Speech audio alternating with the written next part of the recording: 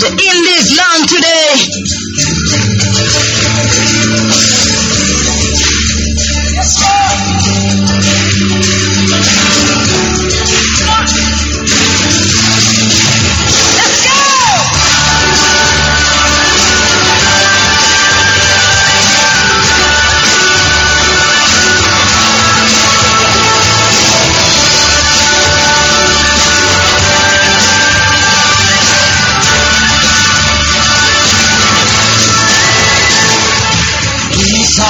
days of Elijah, declaring the word of the Lord.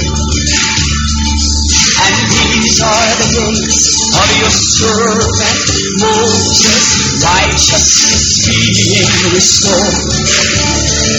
And these are days of great trial, of famine and darkness and storm.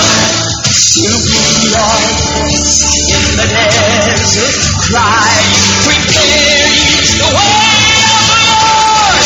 Behold, he cometh, riding on a cloud, yes, shining like the sun. And the trumpet calls, lift your voice, fear unto the lead, and out of Zion's hill, salvation comes.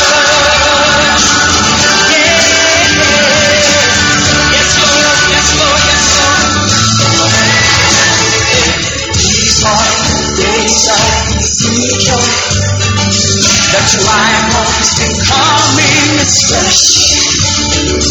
And these are the days of your servant David, rebuilding a temple of praise. And these are the days of the harvest, yes Lord. The fields are as white in your word. Yes, and we are laborers in your name, declaring the word of the Lord. Behold, he cometh, riding on a cloud. Today, beloved, today, mothers of 3 children who had weak necks went back celebrating because the weak, totally weak necks were restored today at the command of the mightiest prophet of Yahweh.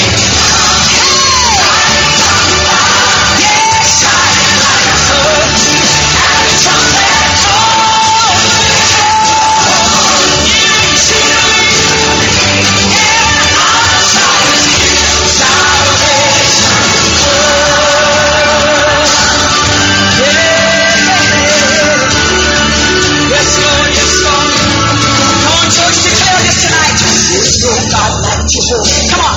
There's no God like Jehovah. Say it. There's no God like Jehovah. There's no God like Jehovah. There's no God like Jehovah. There's no God like Jehovah. There's no God like Jehovah. There's no God like Jehovah. There's no God like Jehovah. There's no God like Jehovah. There's no God like Jehovah. There's no God like Jehovah. There's no God like Jehovah.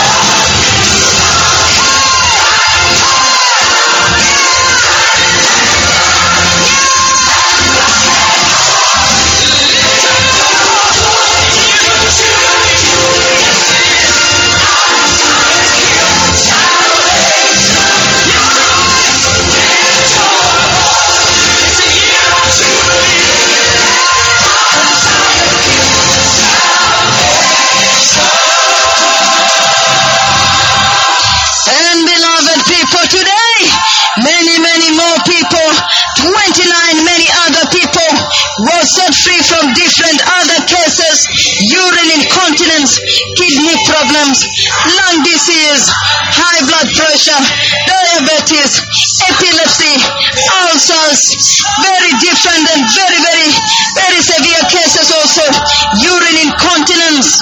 They were set free today. 29 more people were set free from arthritis and diabetes, epilepsy, ulcers, high blood pressure, lung problems, kidney problems, and shriveled hands.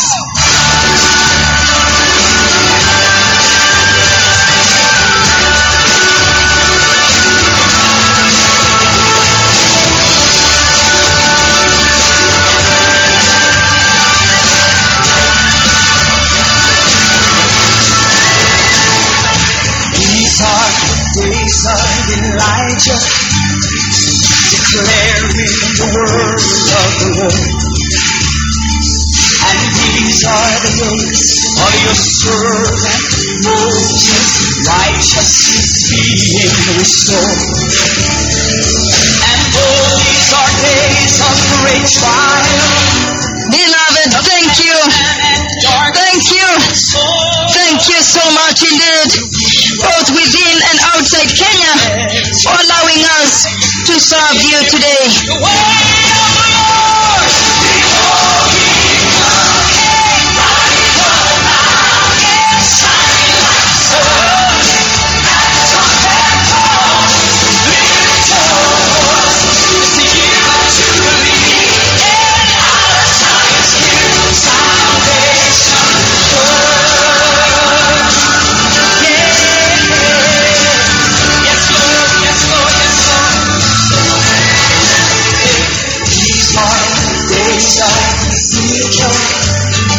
The triumphs becoming its flesh.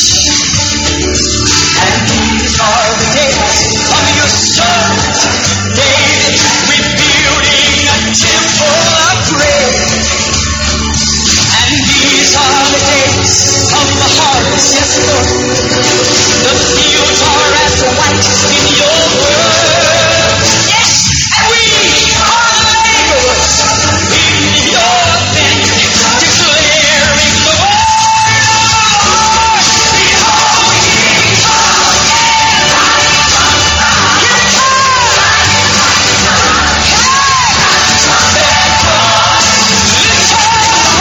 Oh, thank you indeed, beloved, for giving us a chance to serve you today.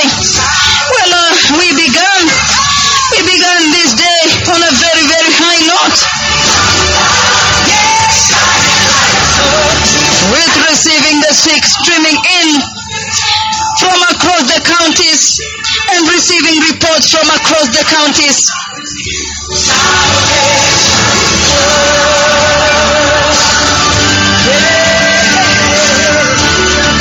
Yes, Lord, yes, Lord. Come on, church, declare this tonight. There's no God like Jehovah. Come on. Say it. There's no God like Jehovah. There's no God like Jehovah. There's no God like Jehovah. There's no God like Jehovah. There's no God like Jehovah. There's no God like Jehovah. There's no God like Jehovah. There's no God like Jehovah. There's no God like Jehovah. There's no God like Jehovah. There's no God like Jehovah. With many sick people arriving at the gate once in the morning in different conditions. And we started with celebration, celebrating that the greatest prophet of Yahweh, the blessedness of heaven, the blessedness of the Lord, the massive authority and power is in the land.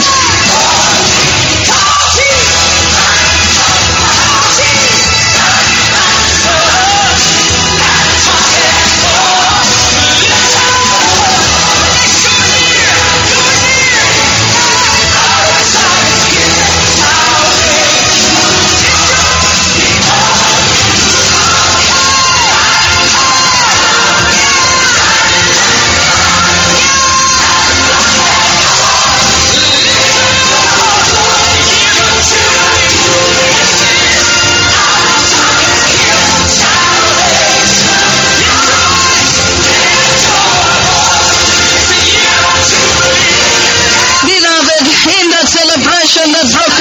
morning. We knew that this day wouldn't be like any other day. Based on the prophecies we heard him give live on radio, we knew for sure this day won't be like any other day, based on what he has spoken before.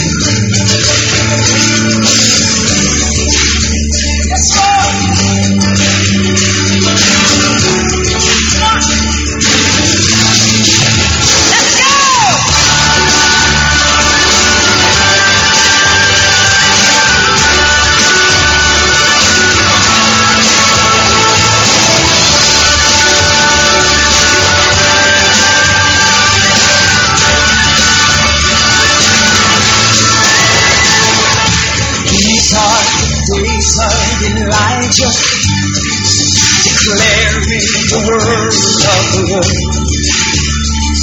And these are the days of your servant Moses, righteousness being restored. And though these are days of great trial, of famine and darkness and storm, still we are in the desert, crying, prepare ye the way of the Lord. Behold, he comes. Some slept also in the church. They arrived yesterday and slept over in the church, waiting for this day. And it became a stunning moment, an identity and a mark, a hallmark of this revival, a sense of great expectation. Staying over in the church, sleeping in the church, waiting for this day. The triumphs becoming its flesh.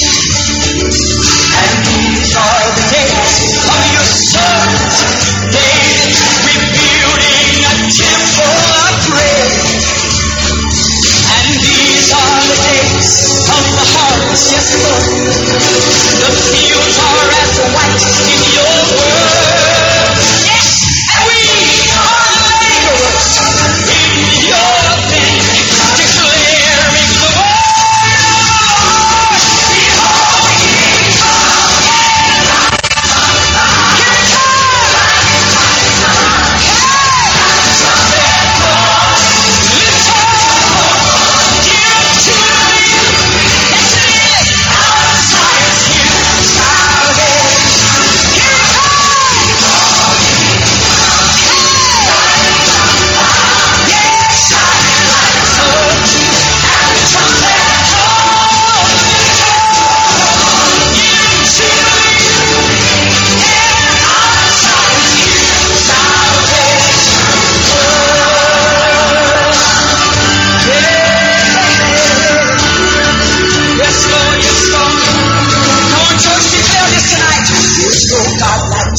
Come on. Say it. There's no God like Jehovah. There's no God like Jehovah. There's no God like Jehovah. There's no God like Jehovah. There's no God like Jehovah. There's no God like Jehovah. There's no God like Jehovah. There's no God like Jehovah. There's no God like Jehovah.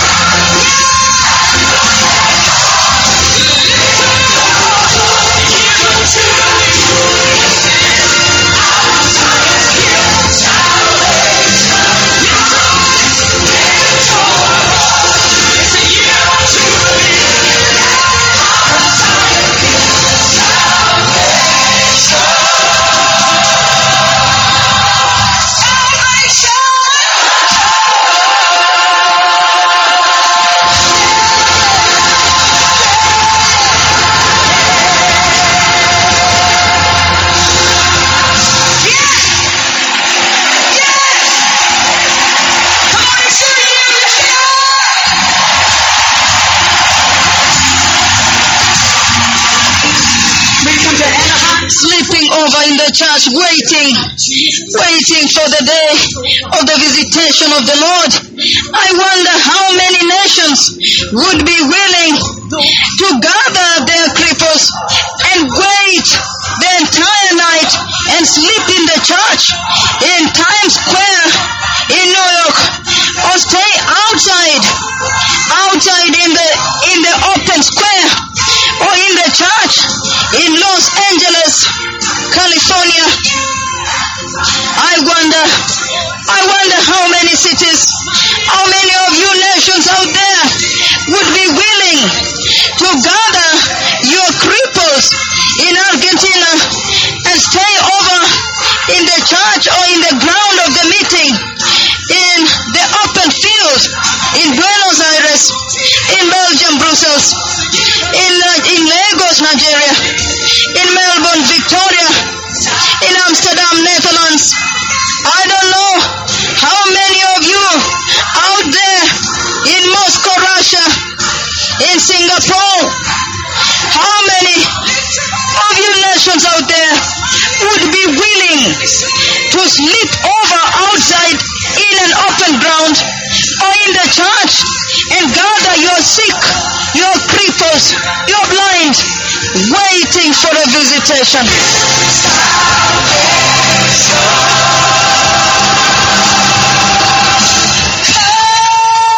How many of you nations out there would be willing to gather your sick, your cripples, your blind, and sleep over in the church waiting for the visitation, or out in an open venue waiting for the visitation of the Lord?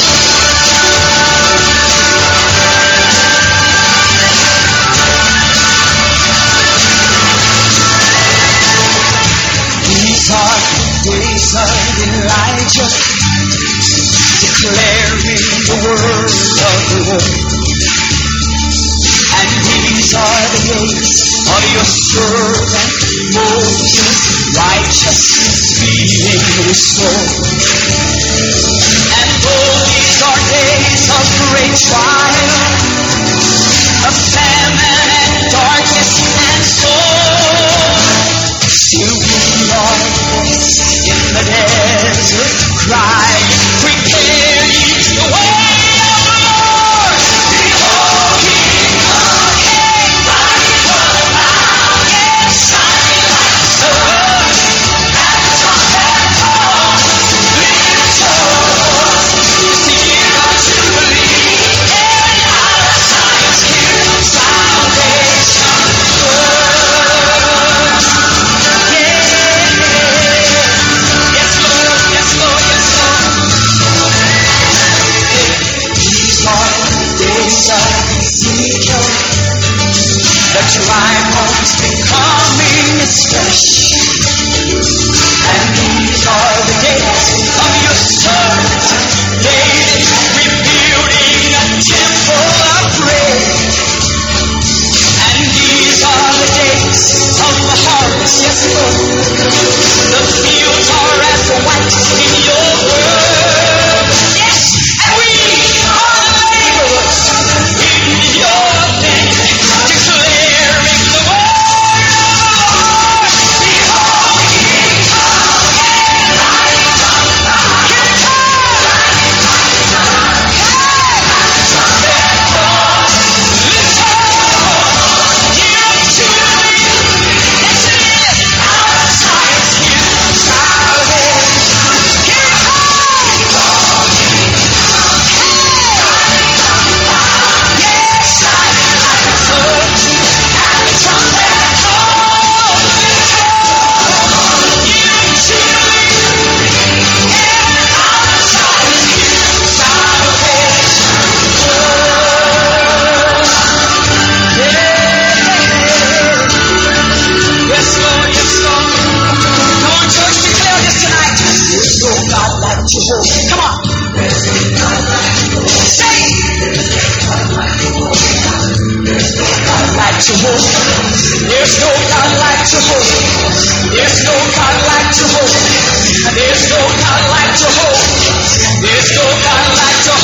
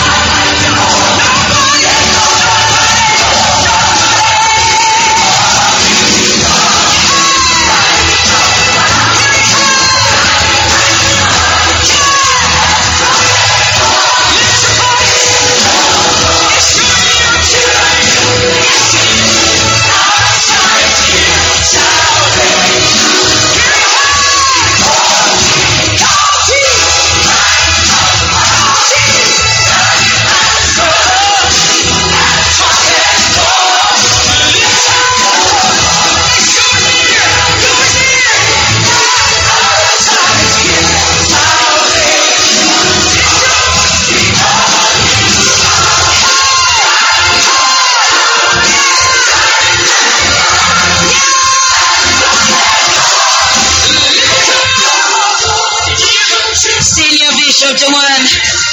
But this is what happened here. They slept over in church as a sense of expectation.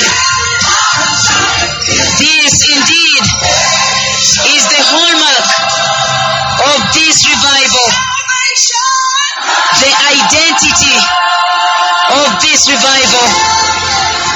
They slept over in the church as a sense of expectation, waiting for the Lord there.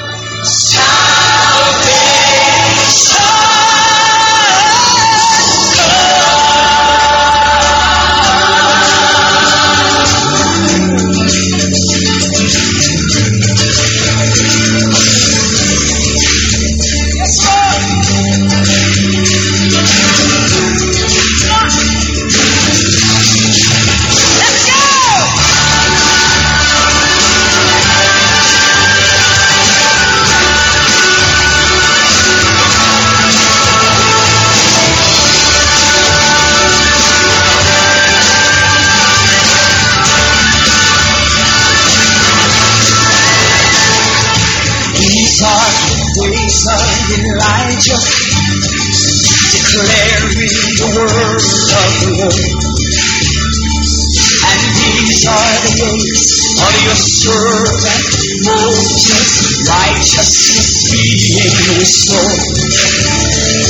And though these are days of great trial, of famine and darkness and sorrow, still we are in the desert crying, prepare ye the way of the Lord. Behold, he cometh, riding on a mountain, shining like the sun. At the trumpet call, lift us, the year of Jubilee, and our Zion's hill, salvation comes.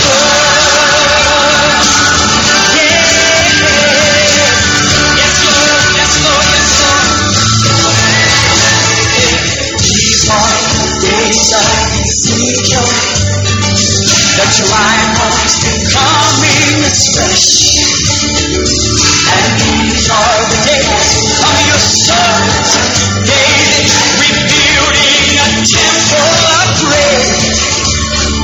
And these are the days of the harvest, yes Lord. The fields are as white in your word, yes, and we are the laborers in your land, declaring the word of the Lord. Behold, he cometh, riding on a mountain, trumpet call, lift up, year of Jubilee, yes it is, our Zion's hill, salvation. Here it comes.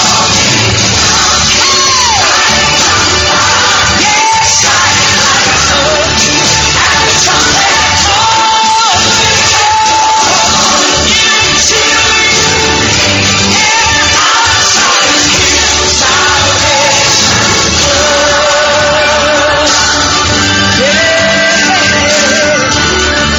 Yes, Lord, yes, Lord. Come on, church, declare this tonight. There's no God like Jehovah. Come on. Say it. God like Jehovah. There's no God like Jehovah. There's no God like Jehovah. There's no God like Jehovah. There's no God like Jehovah. There's no God like Jehovah. There's no God like Jehovah. There's no God like Jehovah. There's no God like Jehovah. There's no God like Jehovah.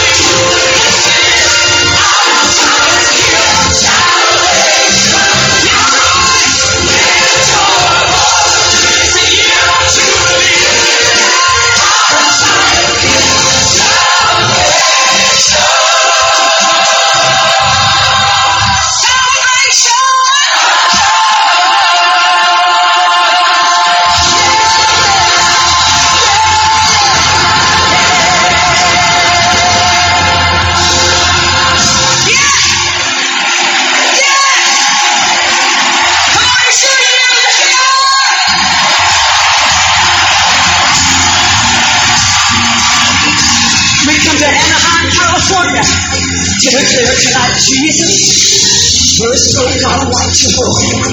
There's no God like Jehovah. Nobody. There's no God like Jehovah. Nobody. There's no God like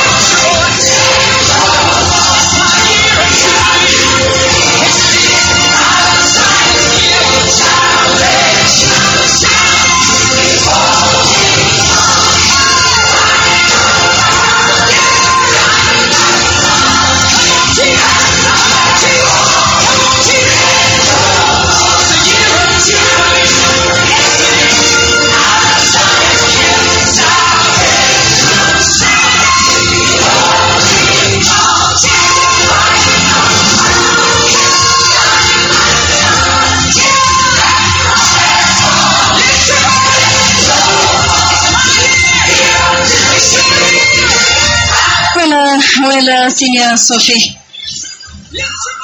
I want to make the following observations that I made today from this most shocking, tremendous, historic, incredible visitation of the Lord that we have seen today.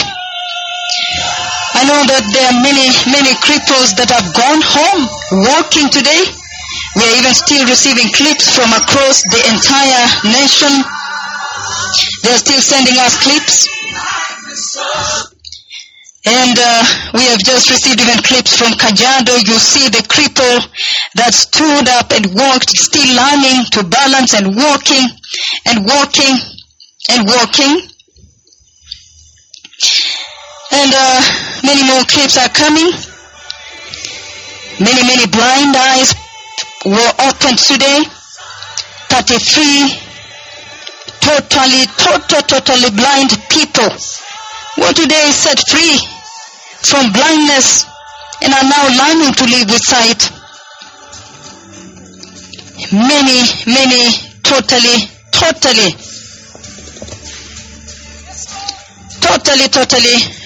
deaf ears, including from the schools of the deaf.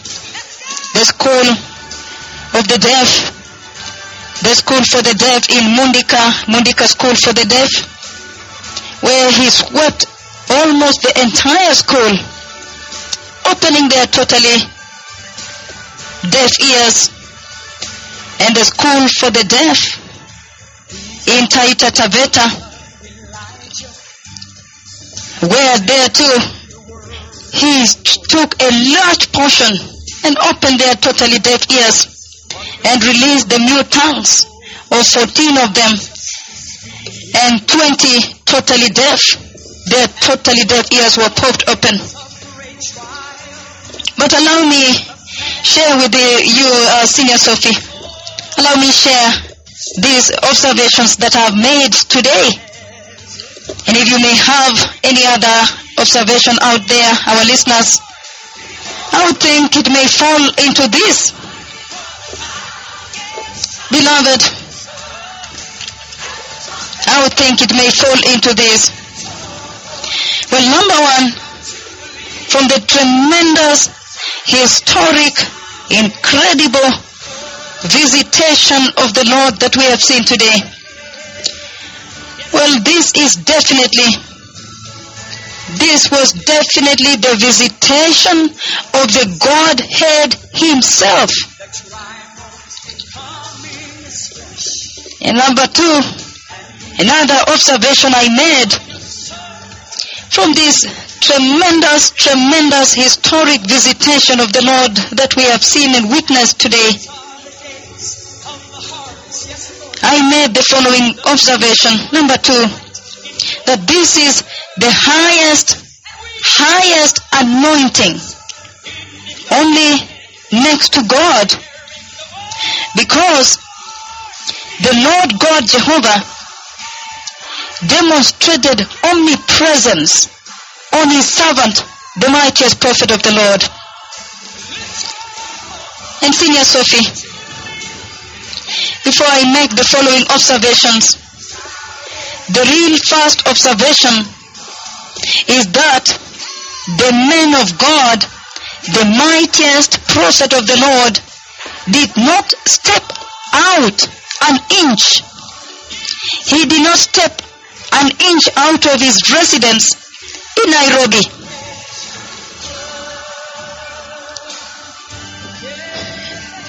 Before I can even make any observation, Senior Sophie, the real first observation is that the man of God, the mightiest prophet of the Lord Jehovah, did not step an inch out of his residence in Nairobi. He did not step an inch outside his residence. And another observation I made today, having witnessed and seen this very shocking, very tremendous and historic visitation of the Lord, this definitely was the visitation of the Godhead Jehovah himself. And number 3, Senior Sophie, another observation I made today is that this anointing is the highest anointing ever. The highest anointing only next to God himself. Because the Lord Jehovah, the Lord God Almighty, demonstrated his omnipresence on his servant, the mightiest prophet of the Lord. Just even before he came up live on air, he was already raising up our cripples.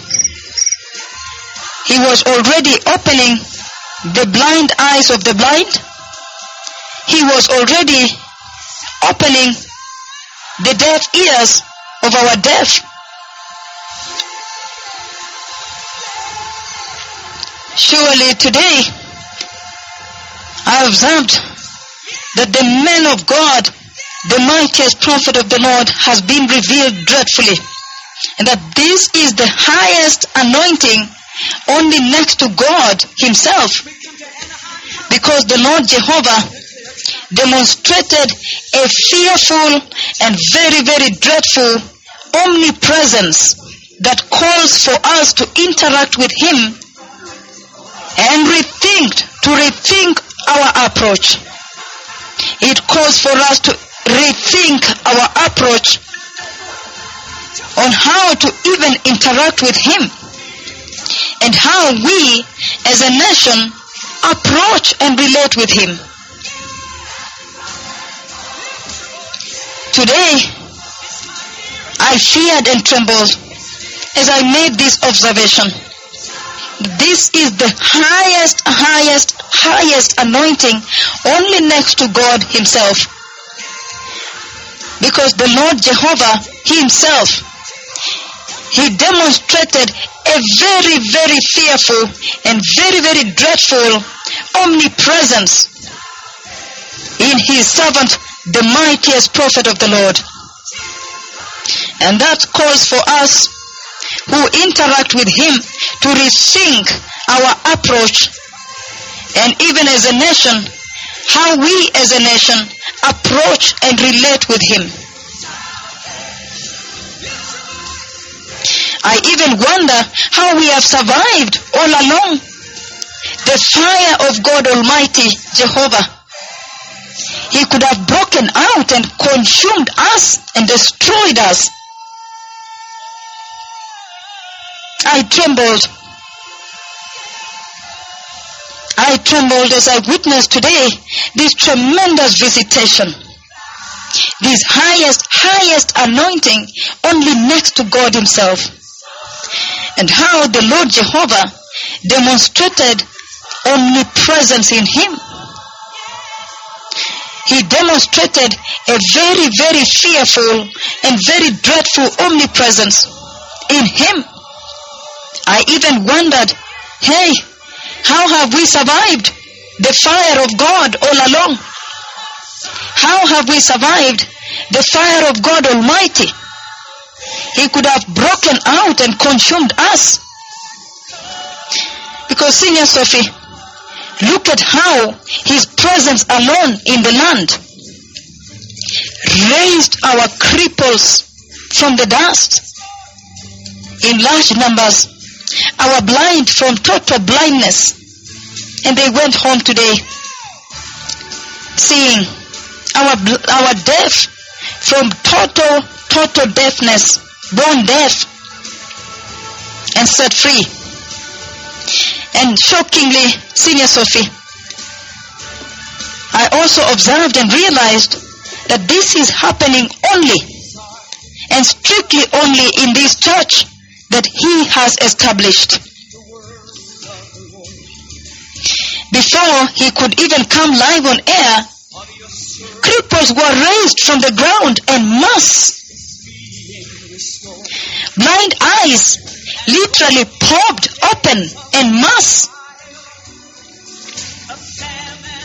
Meaning that his presence alone in the land, his presence alone in the land, the blessedness of heaven, his presence alone in the land has raised our cripples en masse, our blind en masse, and our totally deaf ears, the deaf, the many deaf, have been removed from the world of the silent.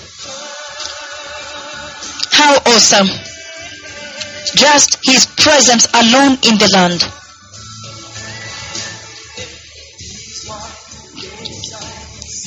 And Senior Sophie, I also made the following observations today.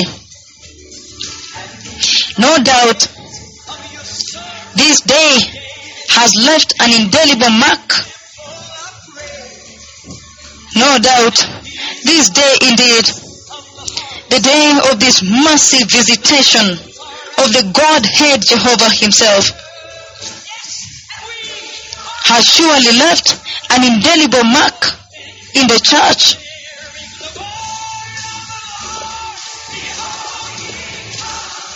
And Senior Sophie, no doubt, this day has left an indelible mark in the life of the church.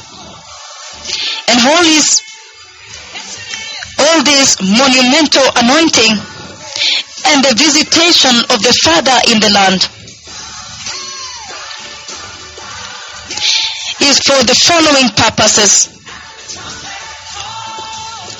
This massive visitation and the monumental anointing and the visitation of the Father, the Godhead himself in the land, is for sure for the following purpose. Number one, to rebuke us by clearly displaying to us the opportunity cost of the apostasy in the church. Because when the false prophets, the false apostles have been marauding, when they were marauding in the church, marauding in the house of the Lord, and abusing the church, abusing the blood and the cross of Christ Jesus, selling miracles that were fake miracles. There is a serious opportunity cost. This massive, monumental anointing and the visitation of the Father in the land has surely come to rebuke us by clearly displaying to us the opportunity cost of the apostasy in the church. Because look at this. The false prophets, the false apostles, the false preachers, the false evangelists that have been full all over in the global Christian television networks. What we have seen today and what we have received today you cannot purchase with money. You cannot buy, you cannot purchase with money. This has come indeed as a serious rebuke. The Lord Jehovah has used this monumental anointing and massive visitation of the Lord God the Father in the land to rebuke us by clearly displaying to us the opportunity cost of the apostasy in the church. We do not have a measure of what has happened today. We come to Anaheim, California to declare tonight, Jesus, there's no God like you. Beloved, this is a treasure, a big treasure of heaven revealed today. Heaven came down here today, beloved. And Senior Sophie, heaven surely came down here today. And so this is what we lost all the time in the apostasy, the false prophets, the false apostles, the televangelists in the Christian television networks, preaching and in falsehood. And for bishops in the land, you may want to join me and write down some of these key observations I have made, because we could share the same observations. Look at the opportunity cost.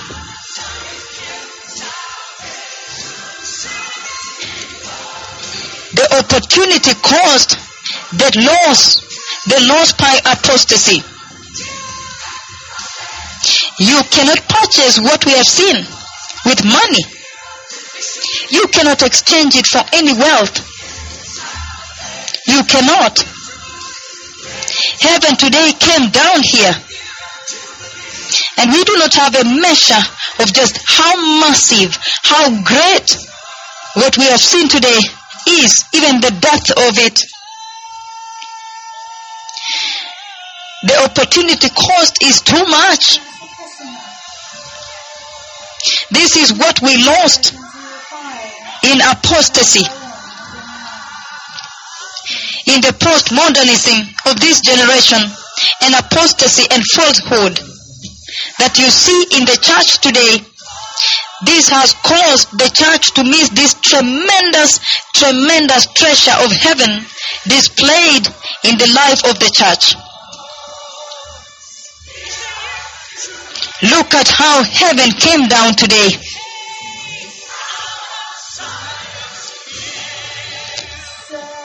Look at the massive heaven, the treasure of heaven that was released today, that was opened today. The mighty treasure of heaven. What we saw today is the treasure of heaven revealed. And number two, something else that I observed. This monumental anointing and visitation of the Father in the land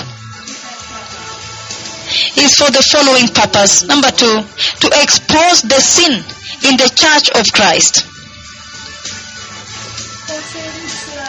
It is meant to expose the sin in the church of Christ, that we may now turn around ashamed of our sins and repent and turn away from sin. Only righteousness,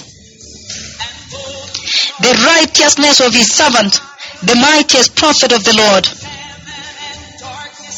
brought this visitation, brought heaven down to the land today. Only the righteousness of his servant, the mightiest messenger from the throne room of God.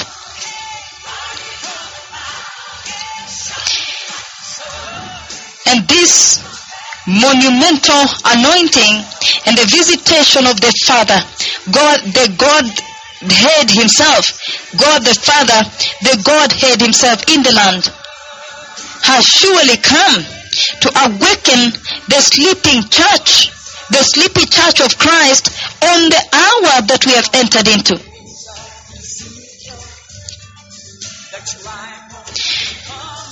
Beloved,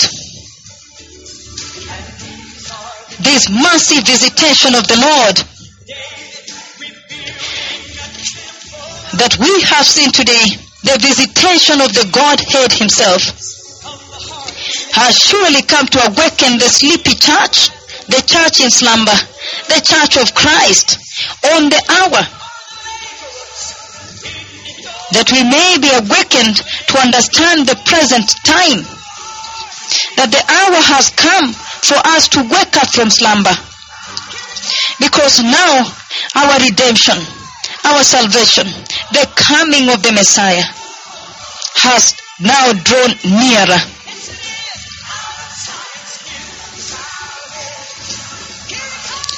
Beloved, this visitation of the Lord, the monumental anointing only next to God, and the visitation of God the Father in the land, has surely come to cause us, the church, to long for the presence of God in our lives.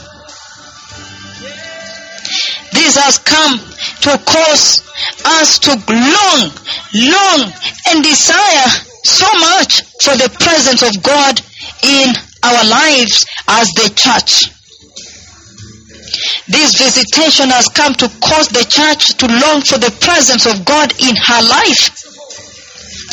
Only the presence of the Lord in the land can raise the cripples from desperate, miserable, painful conditions. Only the presence of the Lord, the presence of the blessedness of the Lord, the presence of the Lord in the land can raise the cripples in the land, open totally blind eyes, and open totally deaf ears, and set free and cleanse from leprosy. This indeed, this massive monumental anointing and the greatest fearful visitation of God the Father, it has come to awaken us, the church, and to cause us to long for the presence of God in our lives. Number 5, another observation that I made, and one thing that we pick out, another thing that we pick out from this monumental anointing and the visitation of the Godhead, God the Father in the land that we have witnessed today. This has come to shake the church of Christ, and awaken her on the hour that has drawn nigh. This has surely come to shake the church of Christ and awaken her from slumber on the hour that has drawn nigh. Beloved, number 6, another thing that we pick out from this monumental anointing and the visitation of the Godhead, God the Father in the land. This massive, monumental anointing only next to God,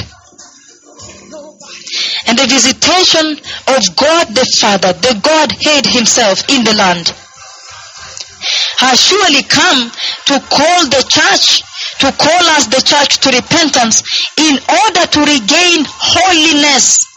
How awesome holiness! How beautiful the holiness of the Lord! How powerful the holiness of the Lord. This monumental anointing, the massive, dreadful anointing, the anointing of the Godhead on his servant, the mightiest prophet of the Lord, and the visitation of God the Father himself in the land, the visitation of the Godhead.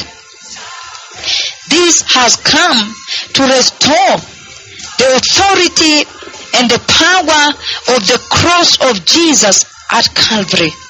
Hallelujah. Beloved,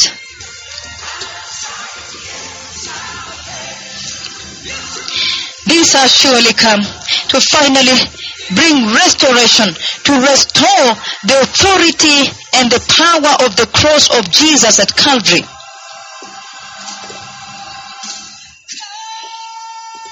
And another thing that I picked out from this very massive, monumental anointing and the visitation of the Father in the land is that this massive, monumental anointing and the visitation of the Father in the land is for the purpose of restoration, to restore the authority and the power of the glorious blood of Jesus in the church of Christ. To totally restore the authority and the power of the glorious blood of Jesus in the church of Christ.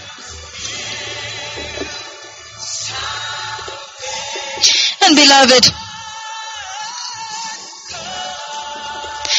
all this that we have witnessed today, the massive, dreadful, monumental anointing, only next to God Himself, and the visitation of the Father in the land. The purpose of this massive anointing and the visitation of God the Father in the land is to restore the testimony of the church. How wonderful. Restoring the testimony of the church, the testimony that was broken by scandals in the church, the scandals of money, the scandals of immorality and sexual sin, broken by the scandals of the prosperity gospel that is devoid of holiness, broken by the falsehood, by the false prophets, false apostles in the land. This massive, monumental anointing and the visitation of the Father has surely come to restore the testimony of the church. How awesome. And Senior Sophie, I also realized that this monumental anointing and the visitation of the Father in the land is for the purpose of restoration, to restore the authority of the Christian salvation, to shine the light of holiness to the dying world. Because how would the church that was living in sin, the church that was ridden of sexual sin scandals, money scandals, and every form of scandal every other day, how would it then now behold the authority of salvation? Indeed, this massive, monumental anointing and the visitation of the Godhead, God the Father Himself, has surely come to restore the authority of Christian salvation, that finally the church may shine the light of holiness to the dying world. Jesus Himself said, He said, I am the light of the world, and he who follows me will not walk in darkness, but will have the light of life. But He turned around, Senior Sophie, to the church, and He said to the church, you are the light of the world. But when sin entered the church, sin brought darkness in the life of Christians. This monumental anointing and the massive authority and the visitation of the Godhead has surely come to restore the authority of Christian salvation, to shine the light of holiness to the dying world. Number 11, I made notes from this visitation. This monumental anointing and visitation of the Father in the land. This monumental visitation of the Father in the land has come to cause the heathen to long for Jesus, and to prepare the way for the glorious coming of the Messiah. Because look, today we saw them running from different religions, rushing to Jesus, because they all of a sudden realized that only Jesus is the Savior of the world. Only Jesus is the Redeemer. Only Jesus is the source of life. It has surely come, this massive, monumental anointing and the massive visitation of the Godhead, to cause the heathen to long for Jesus, that now they may receive Jesus, turn away from idolatry, turn away from sin, and begin to prepare the way for the glorious coming of the Messiah. And this monumental, massive anointing that we have witnessed today before the man of God, the mightiest prophet of the Lord Yahweh, went up live on air. Just his presence in the land alone raised our cripples, opened the blind eyes of our blind, opened the totally deaf ears of our deaf. And the visitation of the Father in the land, this has surely come to reveal and to bring understanding to us in Kenya here that the fields are ripe. The fields are ripe. The fields are ripe. And today, the man of God, the mightiest prophet of the Lord Yahweh, indeed today, the mightiest, most revered prophet of the Lord Yahweh, clearly and stunningly demonstrated the light of Christ Jesus, the light of Christian salvation.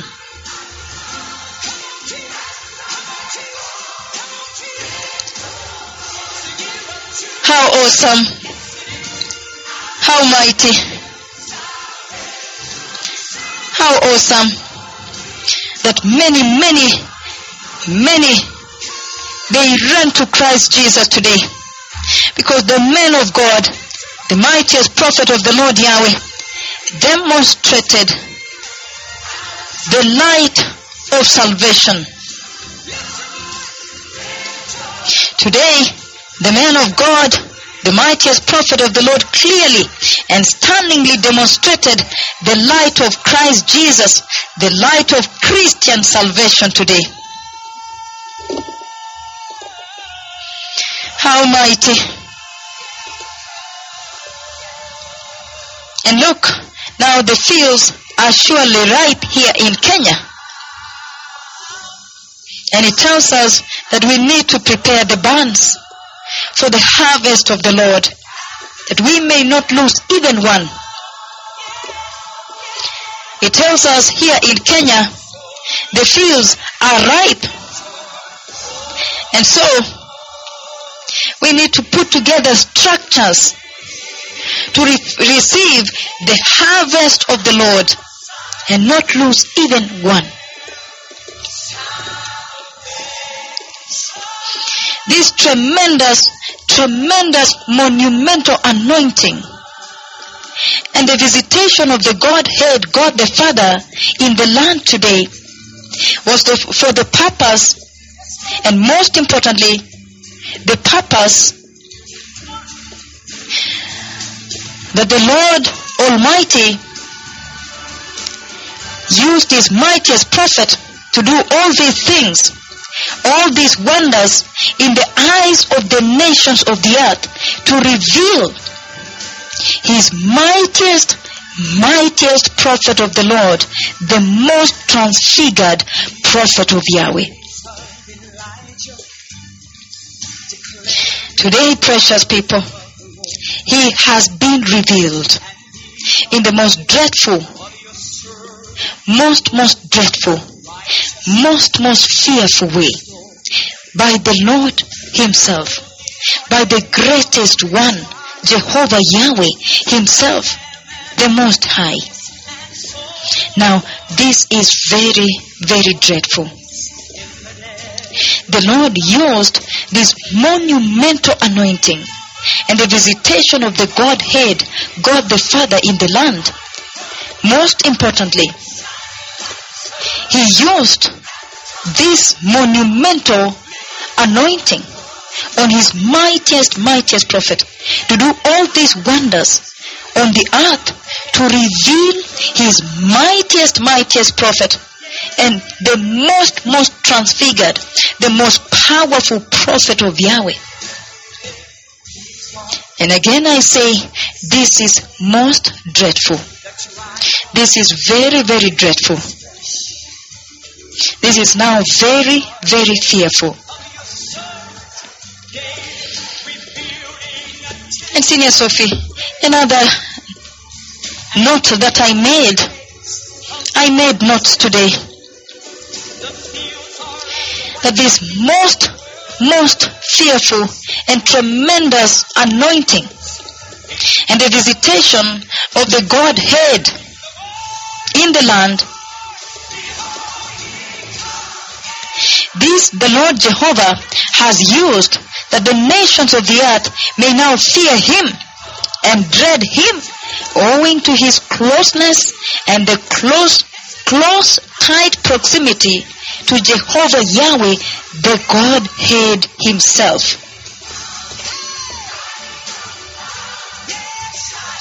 The tremendous anointing we witness today, raising our cripples by just the presence of this dreadful messenger from the throne room of God. And the visitation of the Godhead that we witness today, this heaven has used, the Lord, God the Father, has used this to bring the following to the nations. That when we witness this, the tremendous visitation of the Godhead in the land, that the nations of the earth, we may fear Him and dread Him, owing to His closeness and the close proximity to Jehovah Yahweh, the Godhead Himself. Many times, you cannot attach distance between Him and the Lord. You cannot attach distance at all between Him and the Lord. And that too is very, very dreadful. Extremely, very fearful. Beloved, another serious note that I made from the dreadful, massive, tremendous anointing and the visitation of the Godhead in the land that we have witnessed today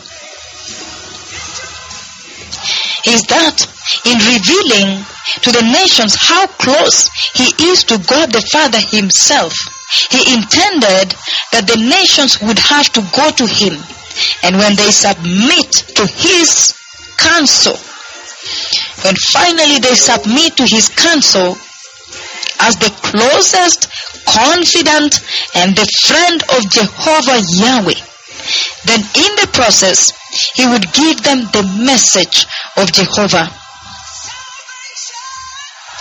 The Lord Yahweh, He intended that in revealing Him and revealing to the nations how close He is to God the Father Himself, He intended that the nations would have to now go to Him. They would have to go to Him, and when they submit fully, completely, in total submission and obedience to His counsel, as the closest, confidant, and the friend of Jehovah, then in the process, He would give them the message regarding the return to holiness, the return to righteousness, the requirements for eternity in the kingdom of heaven, the requirements of eternity in the kingdom of God in heaven, the imminent coming of the King, the glorious King, the Messiah. Beloved, the Lord Jehovah, by bringing such a massive and revealing the tremendous, dreadful anointing on his servant, the mightiest prophet of the Lord, and the dreadful visitation of the Godhead that we witness today, the Lord Jehovah, in revealing to the nations, how close he is to God the Father, Jehovah himself, that he intended that the nations would have to go to him. And when they finally submit totally in complete obedience and submission to his counsel as the closest confidant and the friend of Jehovah, then in the process he would give them the message of Jehovah regarding holiness, without which no one will see the Lord, regarding righteousness and the need to return to righteousness, the message of Jehovah regarding the requirements for eternity in the kingdom of God in heaven, and regarding the message of Jehovah regarding the imminent coming of the glorious King, the Messiah. And beloved, Senior Sophie, today the Lord God Jehovah Yahweh demonstrated very, very clearly that the man of God, the mightiest prophet of the Lord, is surely beholding the highest anointing heaven has ever sent to the earth. The highest anointing that Jehovah Yahweh himself used to demonstrate a wonder, considering the man of God, the mightiest prophet of the Lord, did not leave his residence in Nairobi. And yet look, he reached everywhere. He reached everywhere across the land. He reached many different nations, the United States of America. He reached different provinces in China. He reached Angola, Nigeria, Ivory Coast. He reached Cameroon, Uganda. He reached many different places, Finland. Yet he did not leave his residence in Nairobi, and yet he reached everywhere. Omnipresence, well demonstrated by heaven today. Indeed, the highest anointing only next to God himself. The highest, most dreadful anointing only next to God himself. Senior Sophie, how mighty, how dreadful, how fearful. Today we have seen a tremendous visitation of the Godhead himself in the land. And the Lord has indeed tremendously, very tremendously revealed the man of God, the mightiest prophet of Yahweh.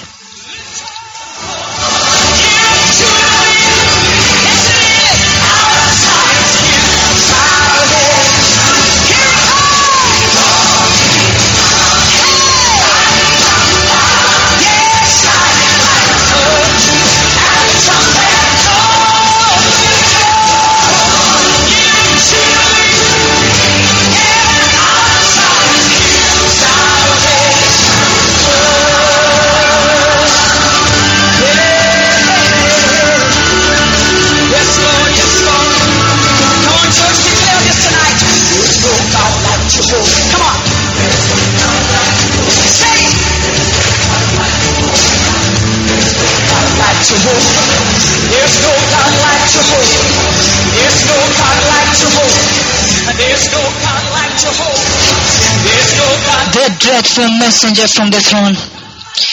The dreadful, dreadful messenger of heaven. Indeed, and for sure, today he has been revealed. Today he has been dreadfully revealed. Really, Senior Sophie. It tells us very, very clearly. We would have to rethink our dealing with him, our interacting with him as a nation, as a land. Absolutely, Senior Bishop Joan. Today has been a very, very memorable day in the body of Christ. A very memorable day indeed in the Church of Christ, and with many, many lessons to carry home. The postmodernism of this generation and apostasy and falsehood that you see in the church today has caused the church to miss this tremendous treasure of heaven displayed in the life of the church. But I also observed, Senior Bishop Joan, that the mightiest prophet of the Lord Jehovah is truly the mightiest and most powerful prophet of the Lord. The mightiest and most powerful prophet of the Lord ever sent. The mightiest and most powerful prophet of the Lord ever sent, Bishop Joan. Indeed, Senior Sophie. Indeed, today, the Lord Jehovah Yahweh has dreadfully revealed his mightiest prophet in a totally new light, on a new dimension, totally. The postmodernism of this generation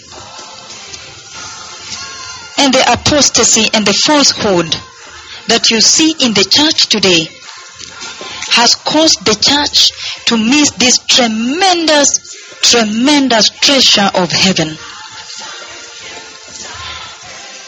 The tremendous, tremendous treasure of heaven displayed in the life of the church. But I have also observed, Senior Sophie, I observed the following, that the mightiest prophet of the Lord Jehovah is truly the mightiest and most powerful prophet of the Lord Yahweh ever sent by Jehovah.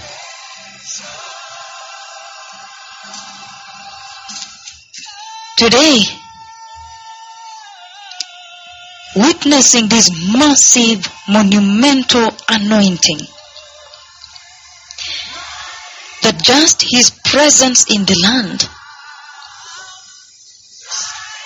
before he could even come up live on air, he had already raised our cripples from the dust, our blind and mass, our deaf, totally deaf ears popped open. Today, the Lord Jehovah Yahweh has dreadfully and very, very dreadfully indeed revealed his mightiest prophet in a totally new dimension. A totally new light on a new dimension. And still looking at the opportunity cost, I can't help but look back at this. How much the church has lost.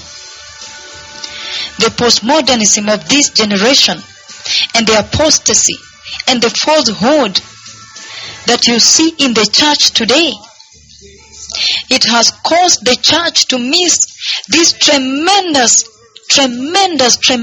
treasure of heaven displayed in the life of the church, as we have seen today and witnessed.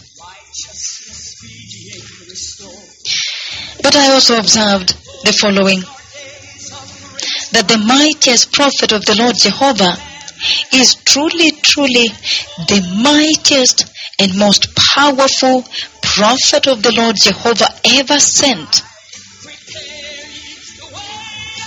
And this is very fearful, because we have no reference to fall back to. It will require our total submission and complete obedience to be able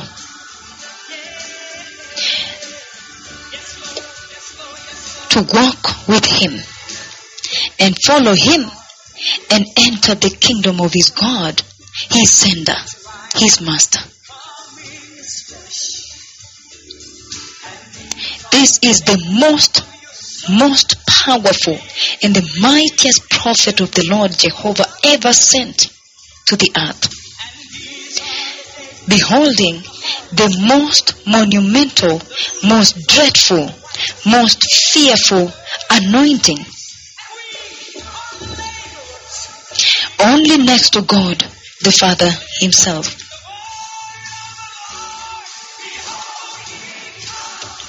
It would surely require our complete, total compliance. Total compliance. And absolute obedience.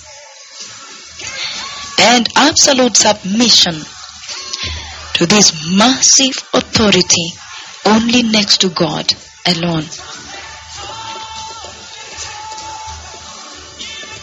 That He may lead us to the kingdom of the Lord Jehovah, His sender. And that if the mightiest prophet of the Lord is this shockingly powerful, if the man of God, this mightiest prophet of Yahweh, is this shockingly powerful, then how powerful is the day of the coming of the Messiah? I wonder if the harbinger, he that comes to prepare the way for the glorious coming of the Messiah, if this mightiest prophet of the Lord Yahweh is this shockingly powerful, if the harbinger can behold such massive power, massive authority, raising our cripples en masse, opening blind eyes en masse, opening deaf ears in multitudes. And remember, all this is in the backdrop of shaking the entire universe, the entire creation of God, with the collision of the two neutron stars. If this mightiest prophet of Yahweh is this shockingly and dreadfully powerful, then how powerful then is the day of the coming of the Messiah?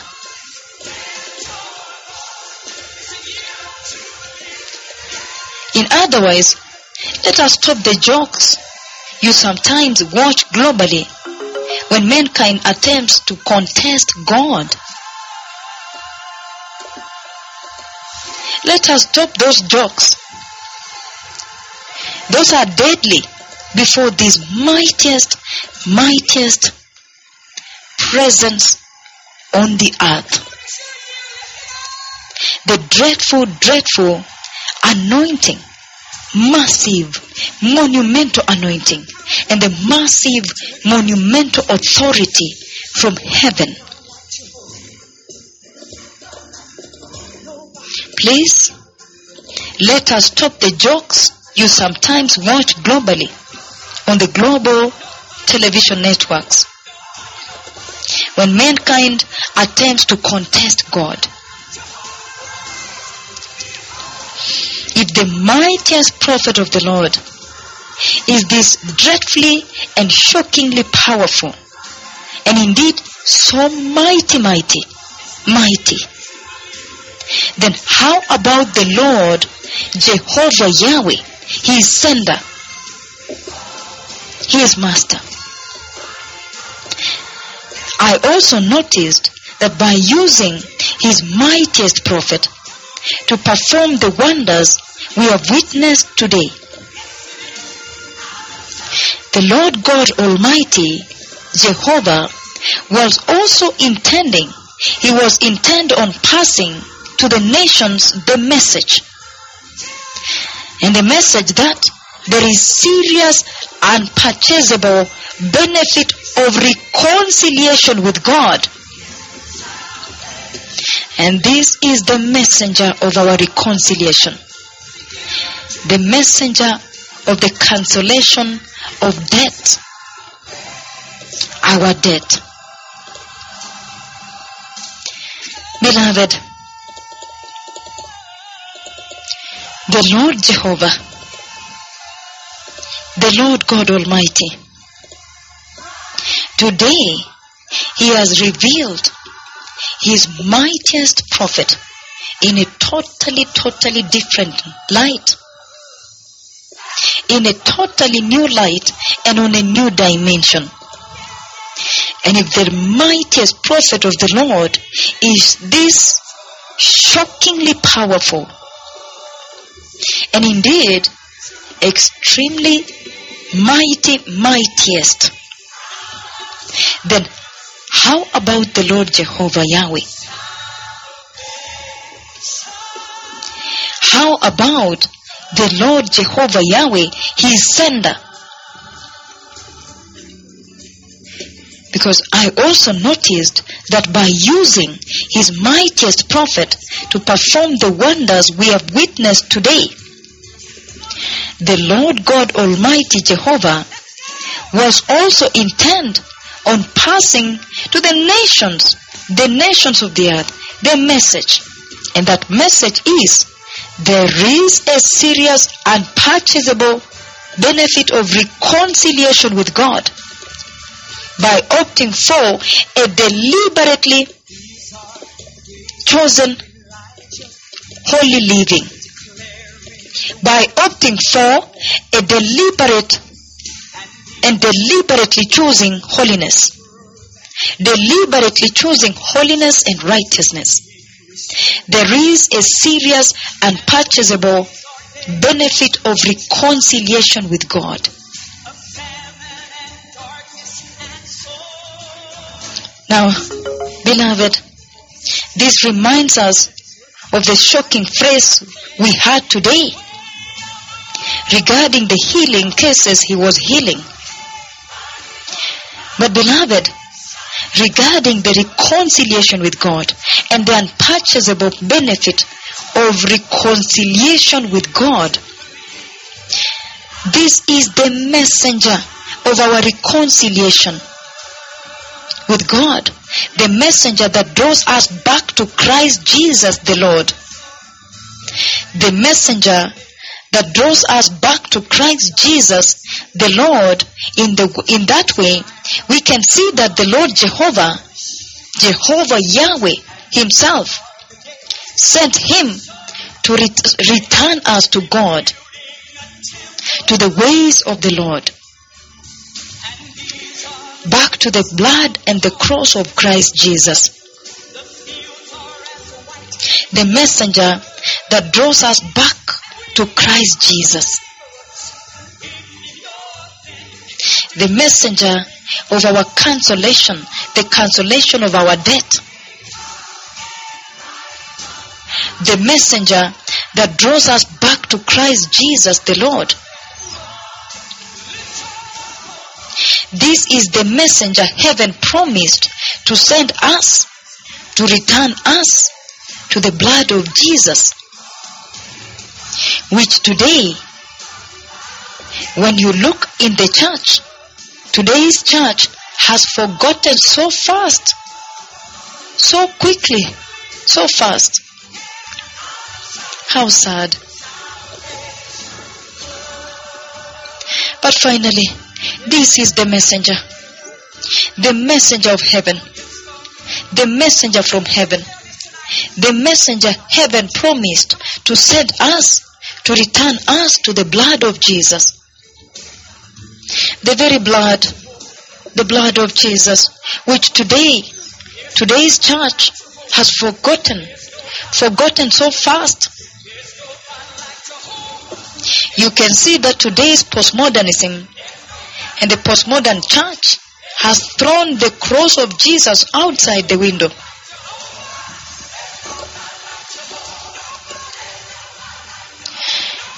Today's postmodernism and today's postmodern church has thrown out of the window the blood of Jesus Christ and trampled it underfoot.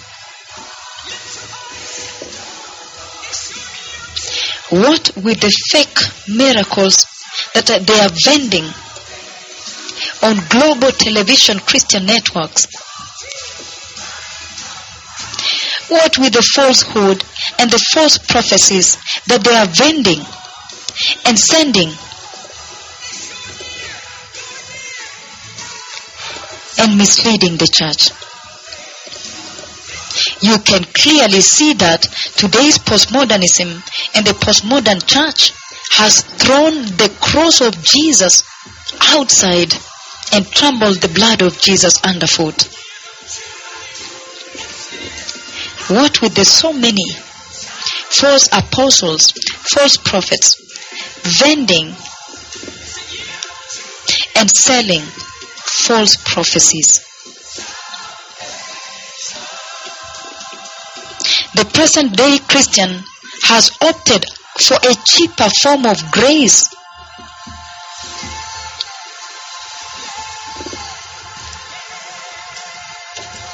The present day church, the present day Christian has opted for a cheaper form of grace. Today, we saw that the Lord Jehovah Yahweh has sent his mightiest prophet to restore the church back to repentance, holiness, righteousness. This came out very, very clearly. The Lord Jehovah Yahweh has sent his mightiest prophet to restore the church back to repentance, the blood of Jesus. The holiness of the Lord, without which no one will see the Lord. Righteousness, which is a big treasure, unpurchasable treasure. The only currency of heaven. Righteousness. Today, from the massive, monumental anointing and the massive, fearful power on the mightiest prophet of the Lord Yahweh has used this, and what we saw and witnessed of this massive anointing and the dreadful power he beholds, the Lord Jehovah Yahweh has sent his mightiest prophet to restore the church back to repentance. Repentance is the blood of Jesus. Holiness and righteousness.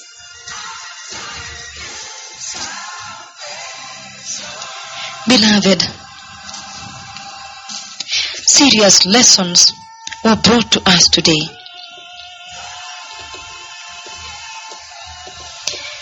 Serious, very, very serious lessons were brought to us, the church, today. This reminds us of the shocking phrases we heard today regarding the cases he was healing. The benefit of reconciliation with God. The unpurchasable benefit of reconciliation with God. And beloved, when you look at the cases he was healing today. No medical appliances. No surgical appliances. How awesome the benefits of holiness. How mighty, incredible the benefits of holiness. How great, how awesome the benefits of holiness. Today we surely witnessed the massive and dreadful anointing and the massive authority he beholds. And the Lord Jehovah Yahweh, the Lord God Almighty, today, in the manner in which he has used his mightiest prophet, has surely brought us an understanding that he has sent him, the mightiest prophet of the Lord. He has sent him to restore holiness, repentance, and righteousness in the church. Repentance, holiness, and righteousness in the church. Today, I saw the Lord use his mightiest prophet very, very mightily. What a great privilege, even to witness this, even to live to see this, even to live to see the tremendous promised, biblically promised messenger that would come to restore the church and prepare the church for the coming of the Messiah. But today, to see him, how the Lord used him today, is totally incredible. And today I saw the Lord use his mightiest prophet to demonstrate to us the lofty place the church ought to be. Oh, how high and how beautiful a place.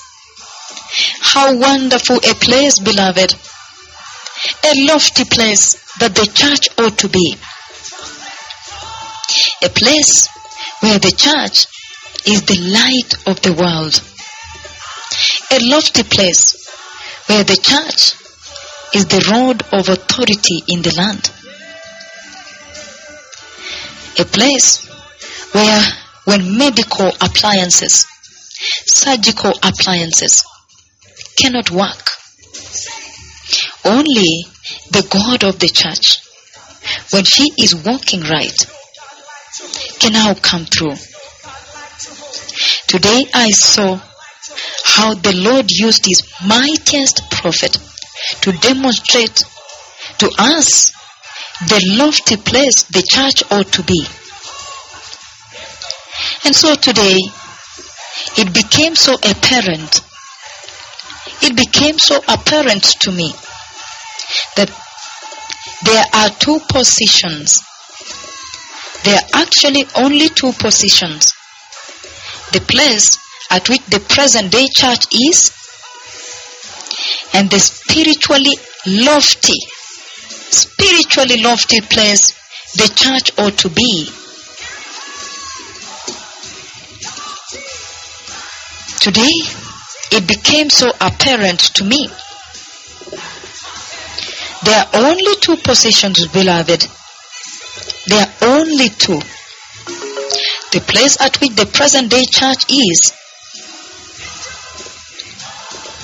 a place that the present day church is in,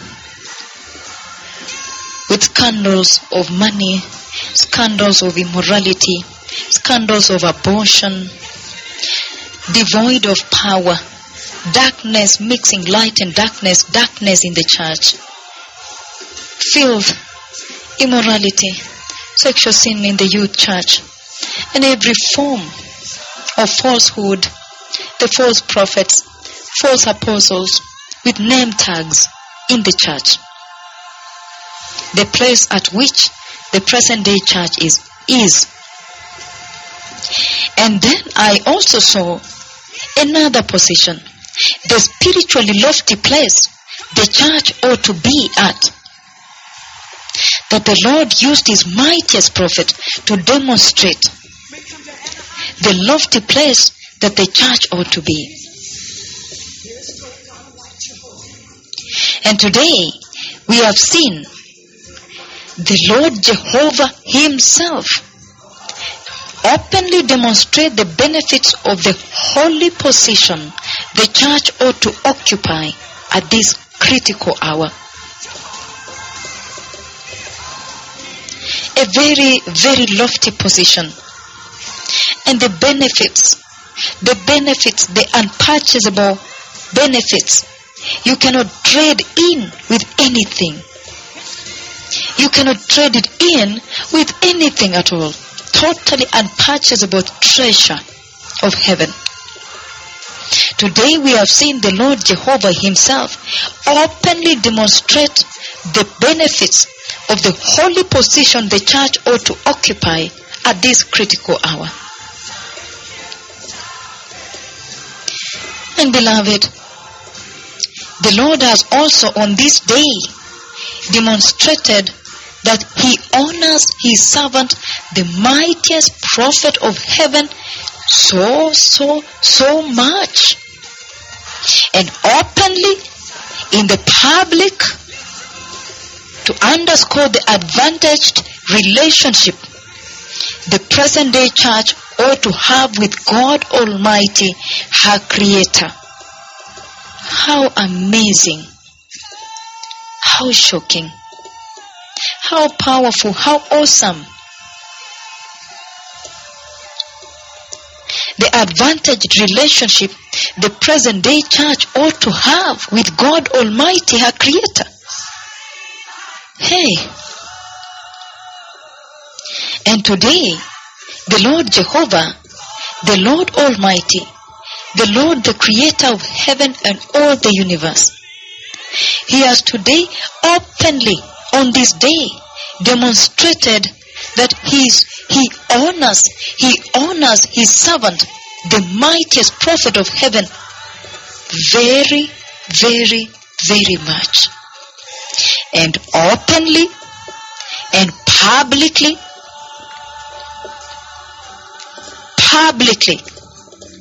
to underscore the advantaged position, the advantaged relationship that the present day church ought to have with God the Father, God Almighty, her Creator. Oh, beloved,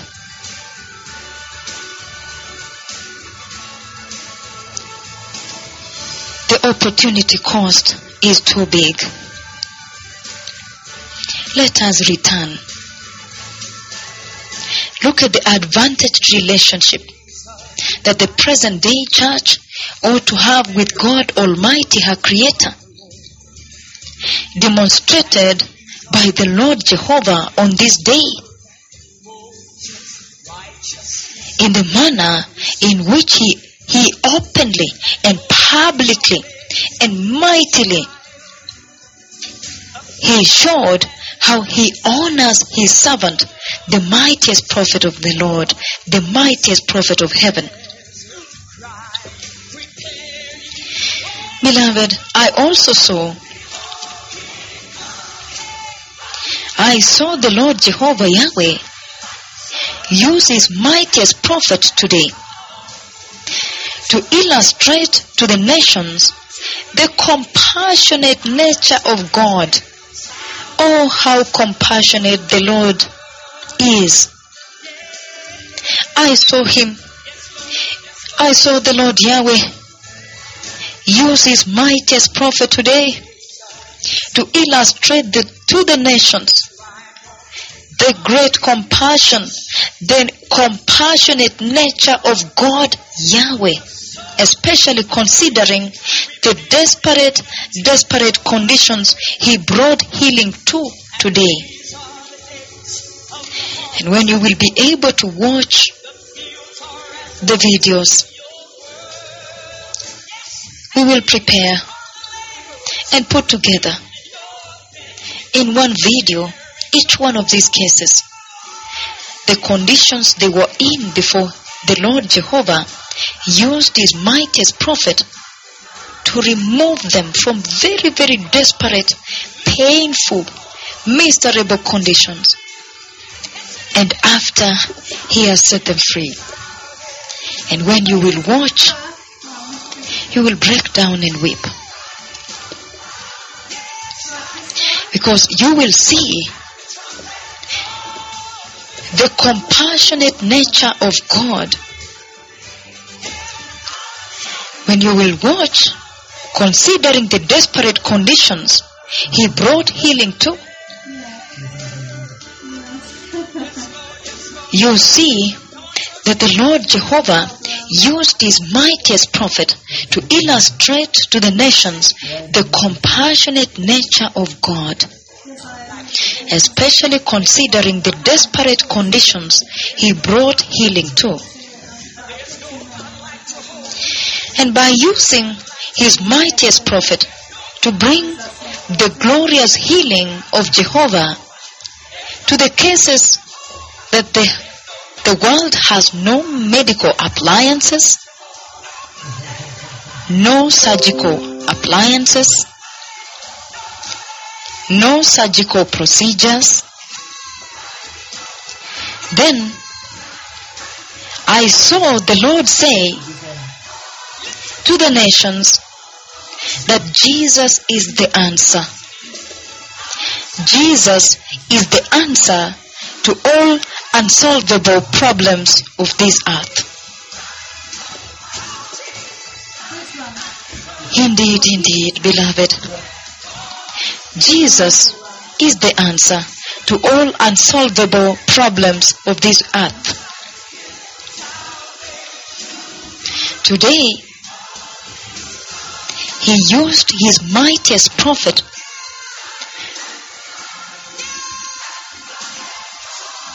to bring the glorious healing of Jehovah to the cases that the world has no medical appliances, no surgical appliances, no surgical procedures. To say to the nations that Jesus is the answer. Only Jesus is the answer to all unsolvable problems of this earth. How awesome! The supremacy of Christ revealed today. When the Lord Yahweh used his mightiest prophet today, by using him, the mightiest prophet of the Lord, to bring the glorious healing of Jehovah to the cases that the world has no medical appliances, no surgical appliances, no procedures medically, surgically, then I for sure saw that the Lord is saying to the nations that Jesus is the answer to the all unsolvable problems of this earth. When the world says there is nothing we can do about it, your situation is beyond us, then comes the Lord Jehovah, who in 35 minutes raised very, very many cripples in a most shocking and dreadful massive display of the massive, tremendous, dreadful anointing and power of God on his servant, the mightiest prophet of the Lord. In 35 minutes, opened many blind eyes, many blind eyes, opened and popped open many, many deaf ears. Set free the lunatics in a most tremendous way.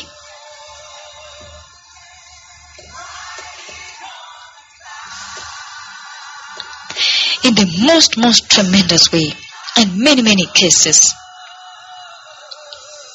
Today, beloved, what we have seen today for sure, the Lord, by using his mightiest prophet to bring the glorious healing of Jehovah to the cases that the world had said, there is nothing we can do about your situation. There is nothing we can do about it. And then came the Lord today, who in 35 minutes, he raised very many cripples, many cripples, opened many deaf, many blind eyes, many deaf ears. It was totally overwhelming. Beloved, today, the Lord Jehovah has surely today dreadfully revealed his mightiest prophet in a totally new light, a totally new light, on a totally new dimension. Today, I really observed how the Lord Jehovah, the Lord Yahweh himself, used his mightiest prophet. And I saw, beloved, today, in my observation, I saw how the Lord Jehovah Yahweh has used his mightiest prophet to ferociously defend the ministry of the Messiah, the ministry of the Christ of the Lord. How mighty. And he did so most ferociously. The corrupt preachers out there had brought disdain and blackmail to the Christian faith, whereby even the secular and the other religions were despising and publishing scandals of the church to bring down Christian salvation. Because of the corrupt preachers out there that had brought disdain and blackmail to the Christian faith, even the secular and the other religions were despising and publishing the scandals of the church to bring down Christian salvation. Christian salvation had been rubbished. It had been rubbished. The ministry of the Messiah had been sadly rubbished because of the corrupt preachers out there. The glorious ministry of the Messiah, the ministry of the Christ of the Lord, had been rubbished because of the corrupt preachers out there, and their scandals littered the secular media, and the other religions despised and published the scandals of the church to bring down Christian salvation. But today, beloved, then I saw how ferociously the man of God, the mightiest prophet of the Lord, fought. He fought like a lion. He fought like a lion to defend Christ Jesus by saying no, Christian salvation is still much, much more. It is still much, much more superior. He said, no, Christian salvation is still much, much more superior and incomparably superior to all the idol worship of this world. He refused. He stepped down and refused. And he said, no, Christian salvation is still. Christian salvation is still much, much more superior. He said, no. Christian salvation is still much, much more superior and incomparably superior to all the idol worship of this world. He fought very, very ferociously. He fought very, very ferociously like a lion to defend Christ Jesus and his glorious ministry, the glorious ministry of the Messiah.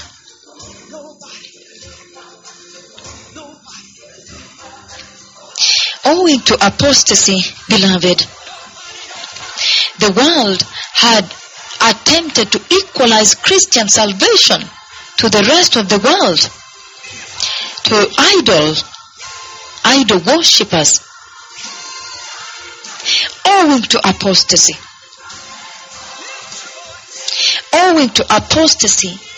the world had attempted to equalize Christian salvation to the rest of the world. And sometimes Christian salvation was rated lower, much, much lower than the idol worshippers out there.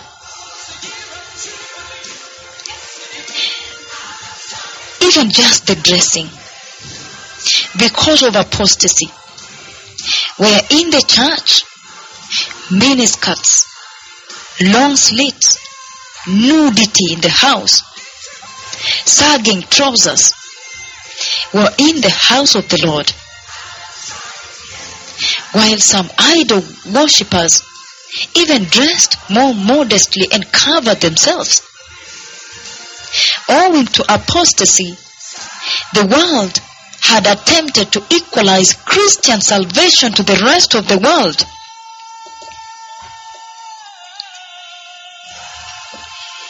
Owing to apostasy, the falsehood, the selling of fake miracles on global Christian TV, and the idol worshippers were watching and seeing this witchcraft that was happening in the house of the Lord. Witchcraft. Sow your seed here to get your miracle there. Apostasy had entered the church and destroyed for Christ Jesus. And owing to apostasy, the world had attempted to equalize Christian salvation to the rest of the world. The world has attempted to equalize Christian salvation to the rest of the world. And sometimes Christian salvation was even rated lower than the idol worshippers out there. But today, beloved, today the Lord Jehovah Yahweh himself has used his servant, the mightiest prophet of Israel, to restore the age that Christianity was intended to enjoy on the earth. The glorious age, the separated age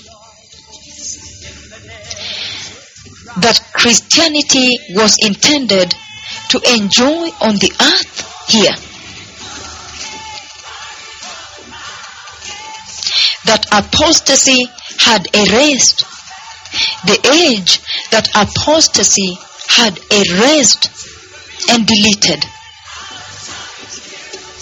But today, the Lord Jehovah Yahweh himself has used his servant, the mightiest prophet of Israel, to finally restore the age that Christianity was intended to enjoy on the earth here.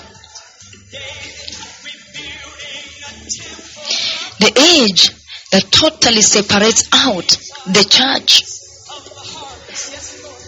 The age that apostasy had deleted and erased. Today, I also observed that the man of God, the mightiest prophet of the Lord, he is so close, so very close to God the Father, Jehovah Yahweh himself.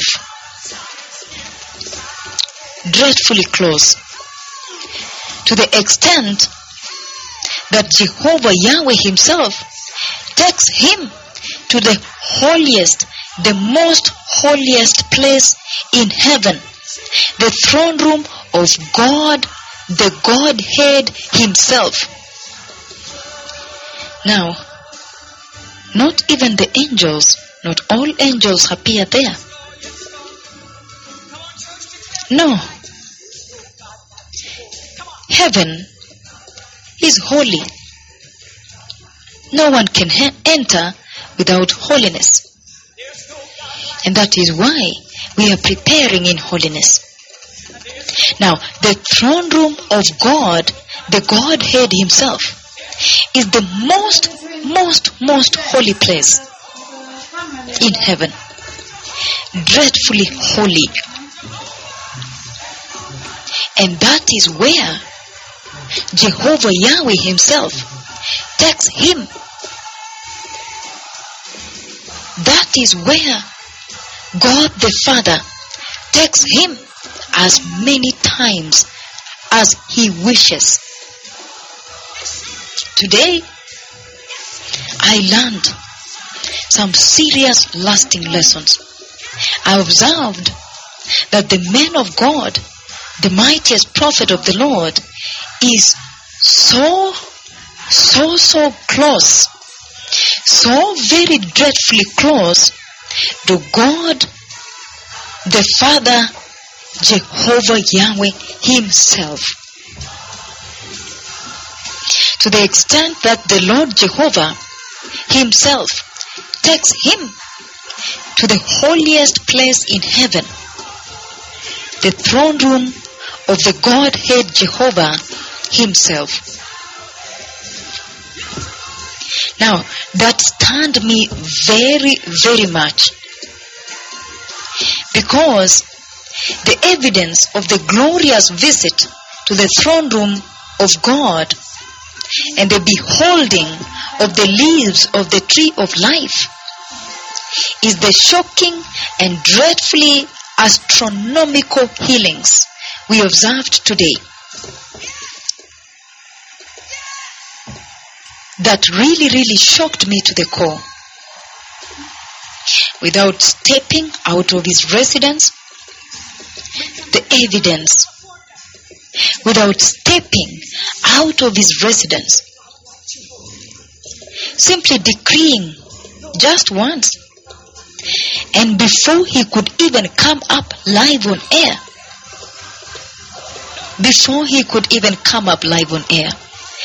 just his mere presence on the land raised our cripples today, and our cripples walked back home walking, a total new lease of life. Our blind walked back home seeing. Villages are celebrating up to now. Our totally deaf with many, many from the schools of the deaf. At one point, he threatened to sweep the entire schools of the deaf by opening their totally deaf ears and releasing their mute tongues. The evidence of the glorious visit to the throne room of God in heaven, and the beholding of the leaves of the tree of life, is these shocking and dreadfully astronomical healings that we observed today. That really, really shocked me to the core, beloved. That really, really stunned me very, very much. Beloved,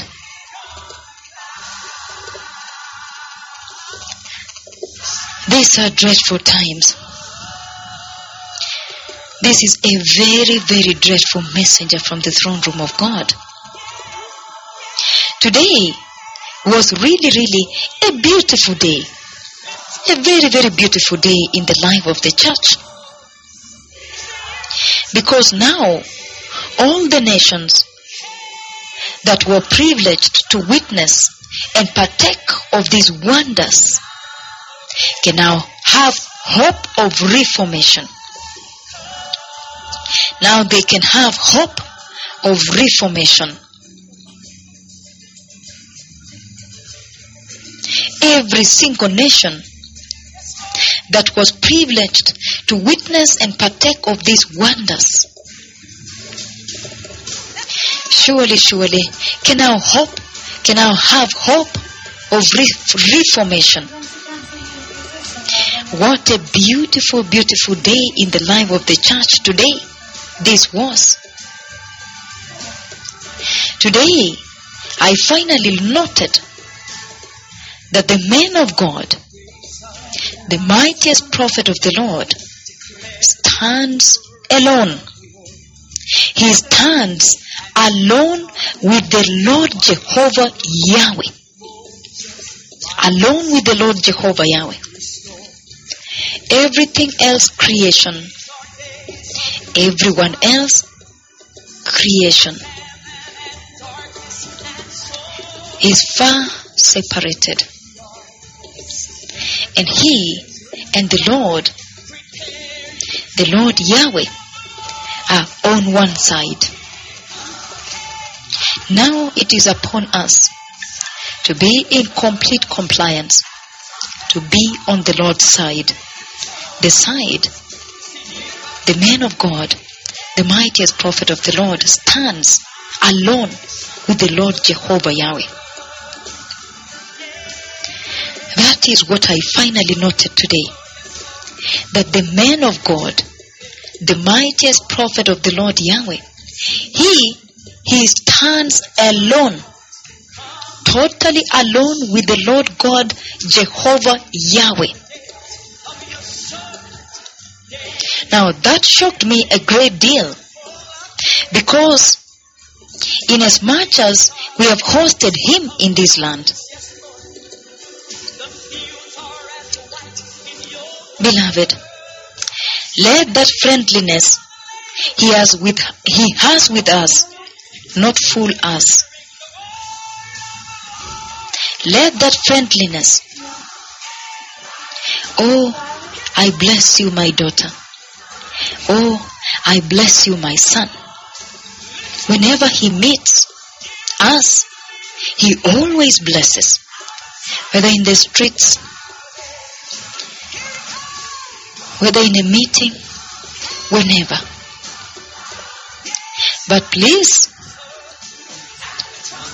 let that friendliness that he has with us not fool us.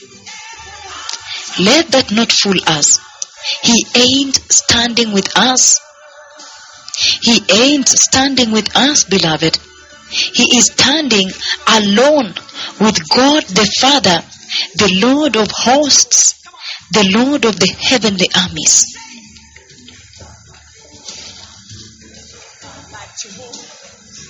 Let that friendliness not fool us. Let that friendliness he has with us not fool us. He ain't standing with us at all, at all. He stands alone with the Lord God the Father, the Lord of hosts. He ain't standing with us. And while he may seem close to us, the Kenyan church, and yet he is really so far away from us. I noted that today. He is really so far away from us. And he is perpetually in heaven with his friend Jehovah Yahweh. While we may think he was here with us, but no, when you hear him, he was in the throne room of God with God the Father himself.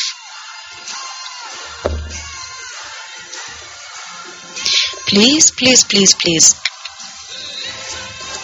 the church in Kenya. For me, this has shocked me a great deal. That the man of God, the mightiest prophet of the Lord, he stands with God alone, with the Lord Jehovah Yahweh alone. That shocked me to the core. Let that friendliness that he has with us not fool us.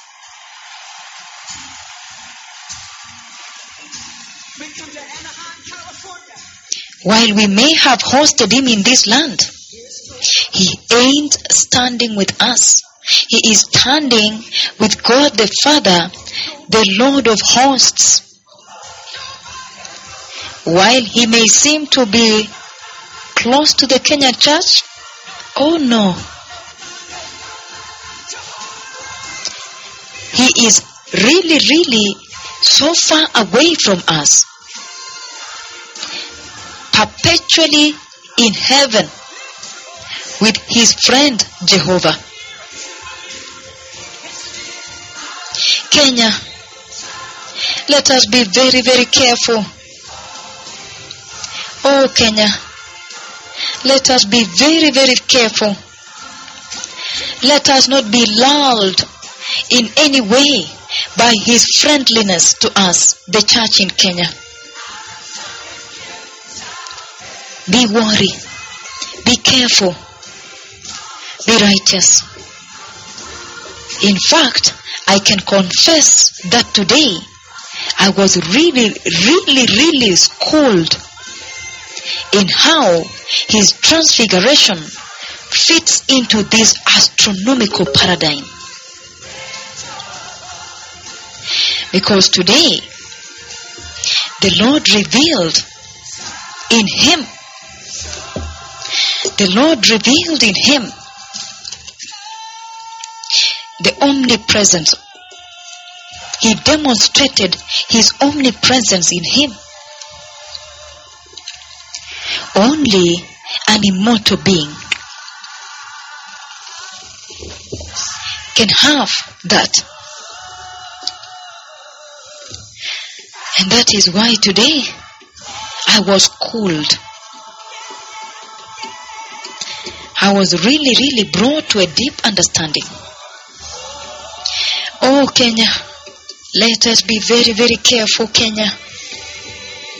Let us not be lulled in any way by his friendliness to us, the church in Kenya.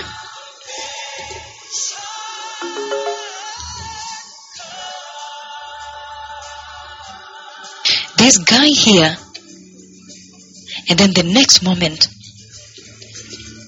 he is in the immortal realm.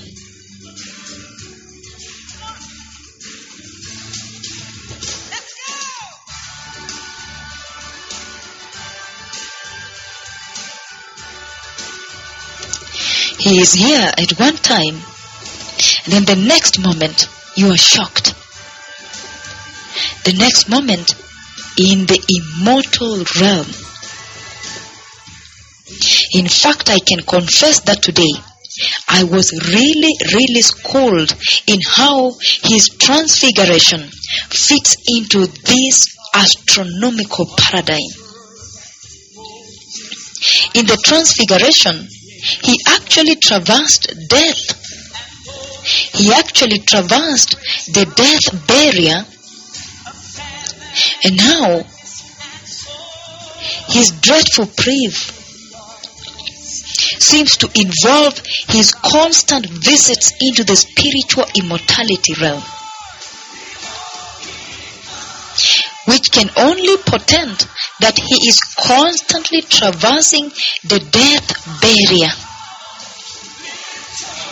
So now we begin to understand that upon his transfiguration, the Lord, God Almighty, was speaking volumes to us, the church, and the nations of the earth. Today I was called seriously. I was really schooled in how his transfiguration fits into this astronomical paradigm. In the transfiguration, he actually traversed death, the death barrier. He traversed it from this physical realm into the spiritual immortal realm. But now, his dreadful breath seems to involve his constant visits into the spiritual immortality realm, which can only portend that he is constantly traversing the death barrier. And of course, needless to say, we are mature enough in this walk, for sure, to know it is too dreadful. Needless to say, we are all mature enough in this walk now. For sure, know it too well that for one to walk so close to God the Father, Jehovah Yahweh, the Godhead himself, that person, that being must be really holiest. There are no two ways on that prerequisite. There are no two ways about it. That we are mature enough to know that, and to know it all too well, that for one to walk that very close, so close, you cannot attach distance to God the Father, Jehovah Yahweh, the Godhead himself, and that person, that host must be really holiest. There are no two ways about it. There are no two ways on that prerequisite. No. The Lord Jehovah, as you can all see, intended that we follow him as he follows the Lord God Almighty, Jehovah himself.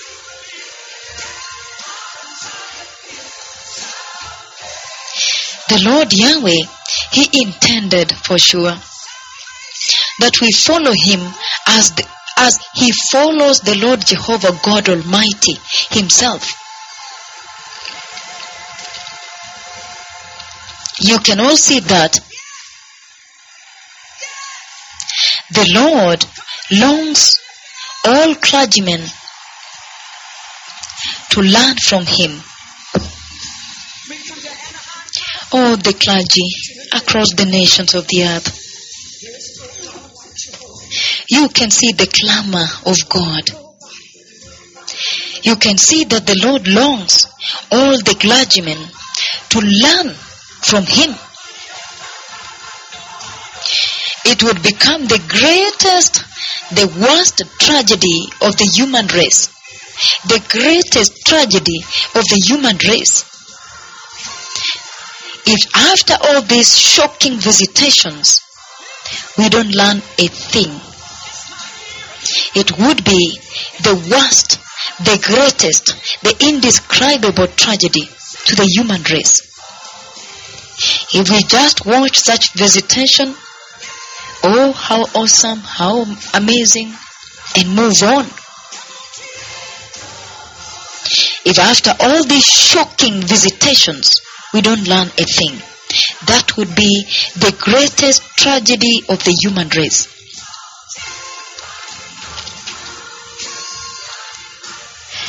Well, beloved, thank you, blessed people.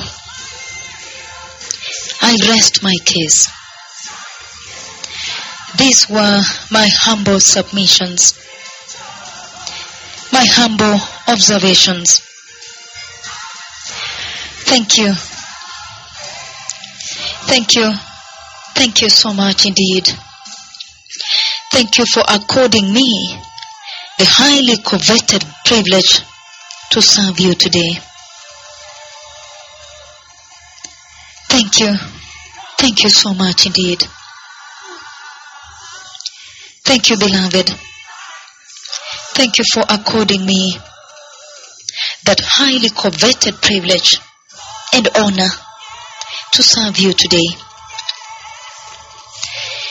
And on behalf of my technical team and the broadcast crew, my competent broadcast crew, Senior Pastor Sophie Wachie, Senior Pastor Gertrude Wamboi, and Senior Pastor Margaret Wamboi, Pastor Nancy Awino, and Pastor Lydia Kemonto. Thank you. Thank you, beloved. Thank you indeed. Thank you. And I know, beloved, that owing to the greatest visitation, the dreadful visitation of the Godhead, and the massive, dreadful anointing that we've witnessed today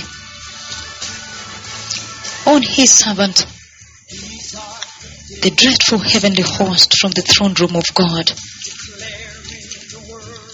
we probably won't come back to you soon. Because how do you move on from here? How do you move on from here? How do you go next? We probably will see you on Wednesday.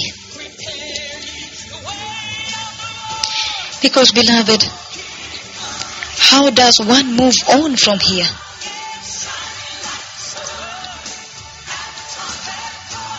How does one move on from here?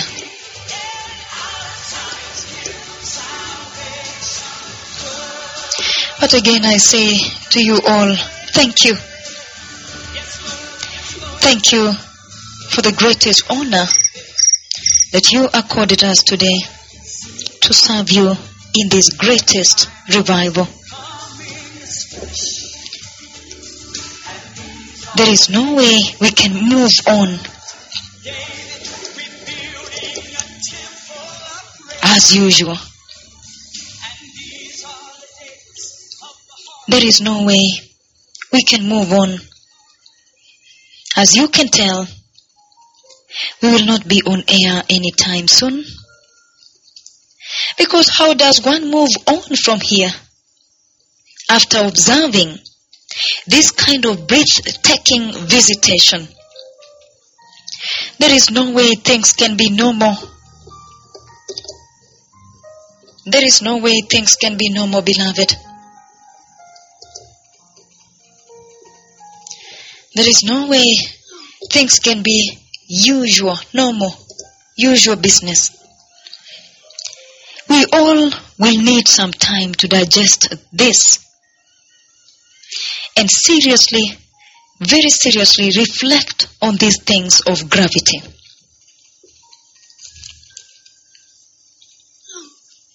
These things have eternal bearing on individual lives and on the nations, the eternity of the nations. These things have eternal gravity, beloved. There is no way we can move on as normal after observing this kind of stunning, breathtaking visitation.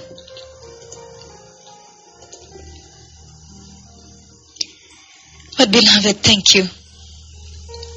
Thank you so much indeed for according us the privilege and the honor to serve you in this greatest historic, incredible, tremendous, indescribable revival of the end. We don't even have the qualification, but He chose us by His unmerited grace. So thank you so much indeed. Thank you for according us that privilege to serve you today. So even as I said, we cannot move on as normal. We will need some time to digest this and seriously reflect on these things of gravity. All of us do. These things have eternal bearing on individual lives and on the nations of the earth. So even as the radio team, we must seriously inculcate these gains into our Christian salvation in order not to err. It would be tragedious to think this is normal. We will see you on Thursday or Friday. But thank you. Thank you once again. Thank you so much indeed. We will see you on Thursday or Friday. These matters of gravity that we have witnessed today, that have eternal bearing, this requires time. It requires time. This was not a movie that we were watching. No. These are matters of gravity that bear eternal consequences. This was not a movie that we were watching. This was not some sweet song that we were listening to. This is the visitation of the Godhead Himself. The visitation of God the Father, the Godhead Himself. And so this requires time. This requires time. It must be treated with the gravity it deserves.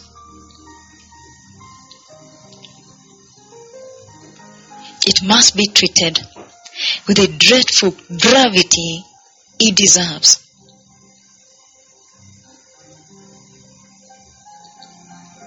And that requires time. And so we will see you again, most probably on Thursday or Friday. But thank you once again. Thank you so much indeed. This, indeed, a memorable day that left an indelible mark in the history of the church and the nations of the earth. This is the visitation of the Godhead himself that we witness today.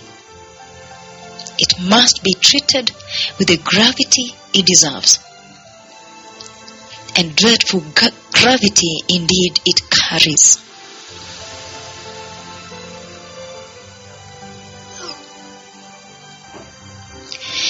Therefore, beloved, on behalf of my technical team and broadcast crew, I say with the gravity that befits it, Shalom. The peace of God be with you.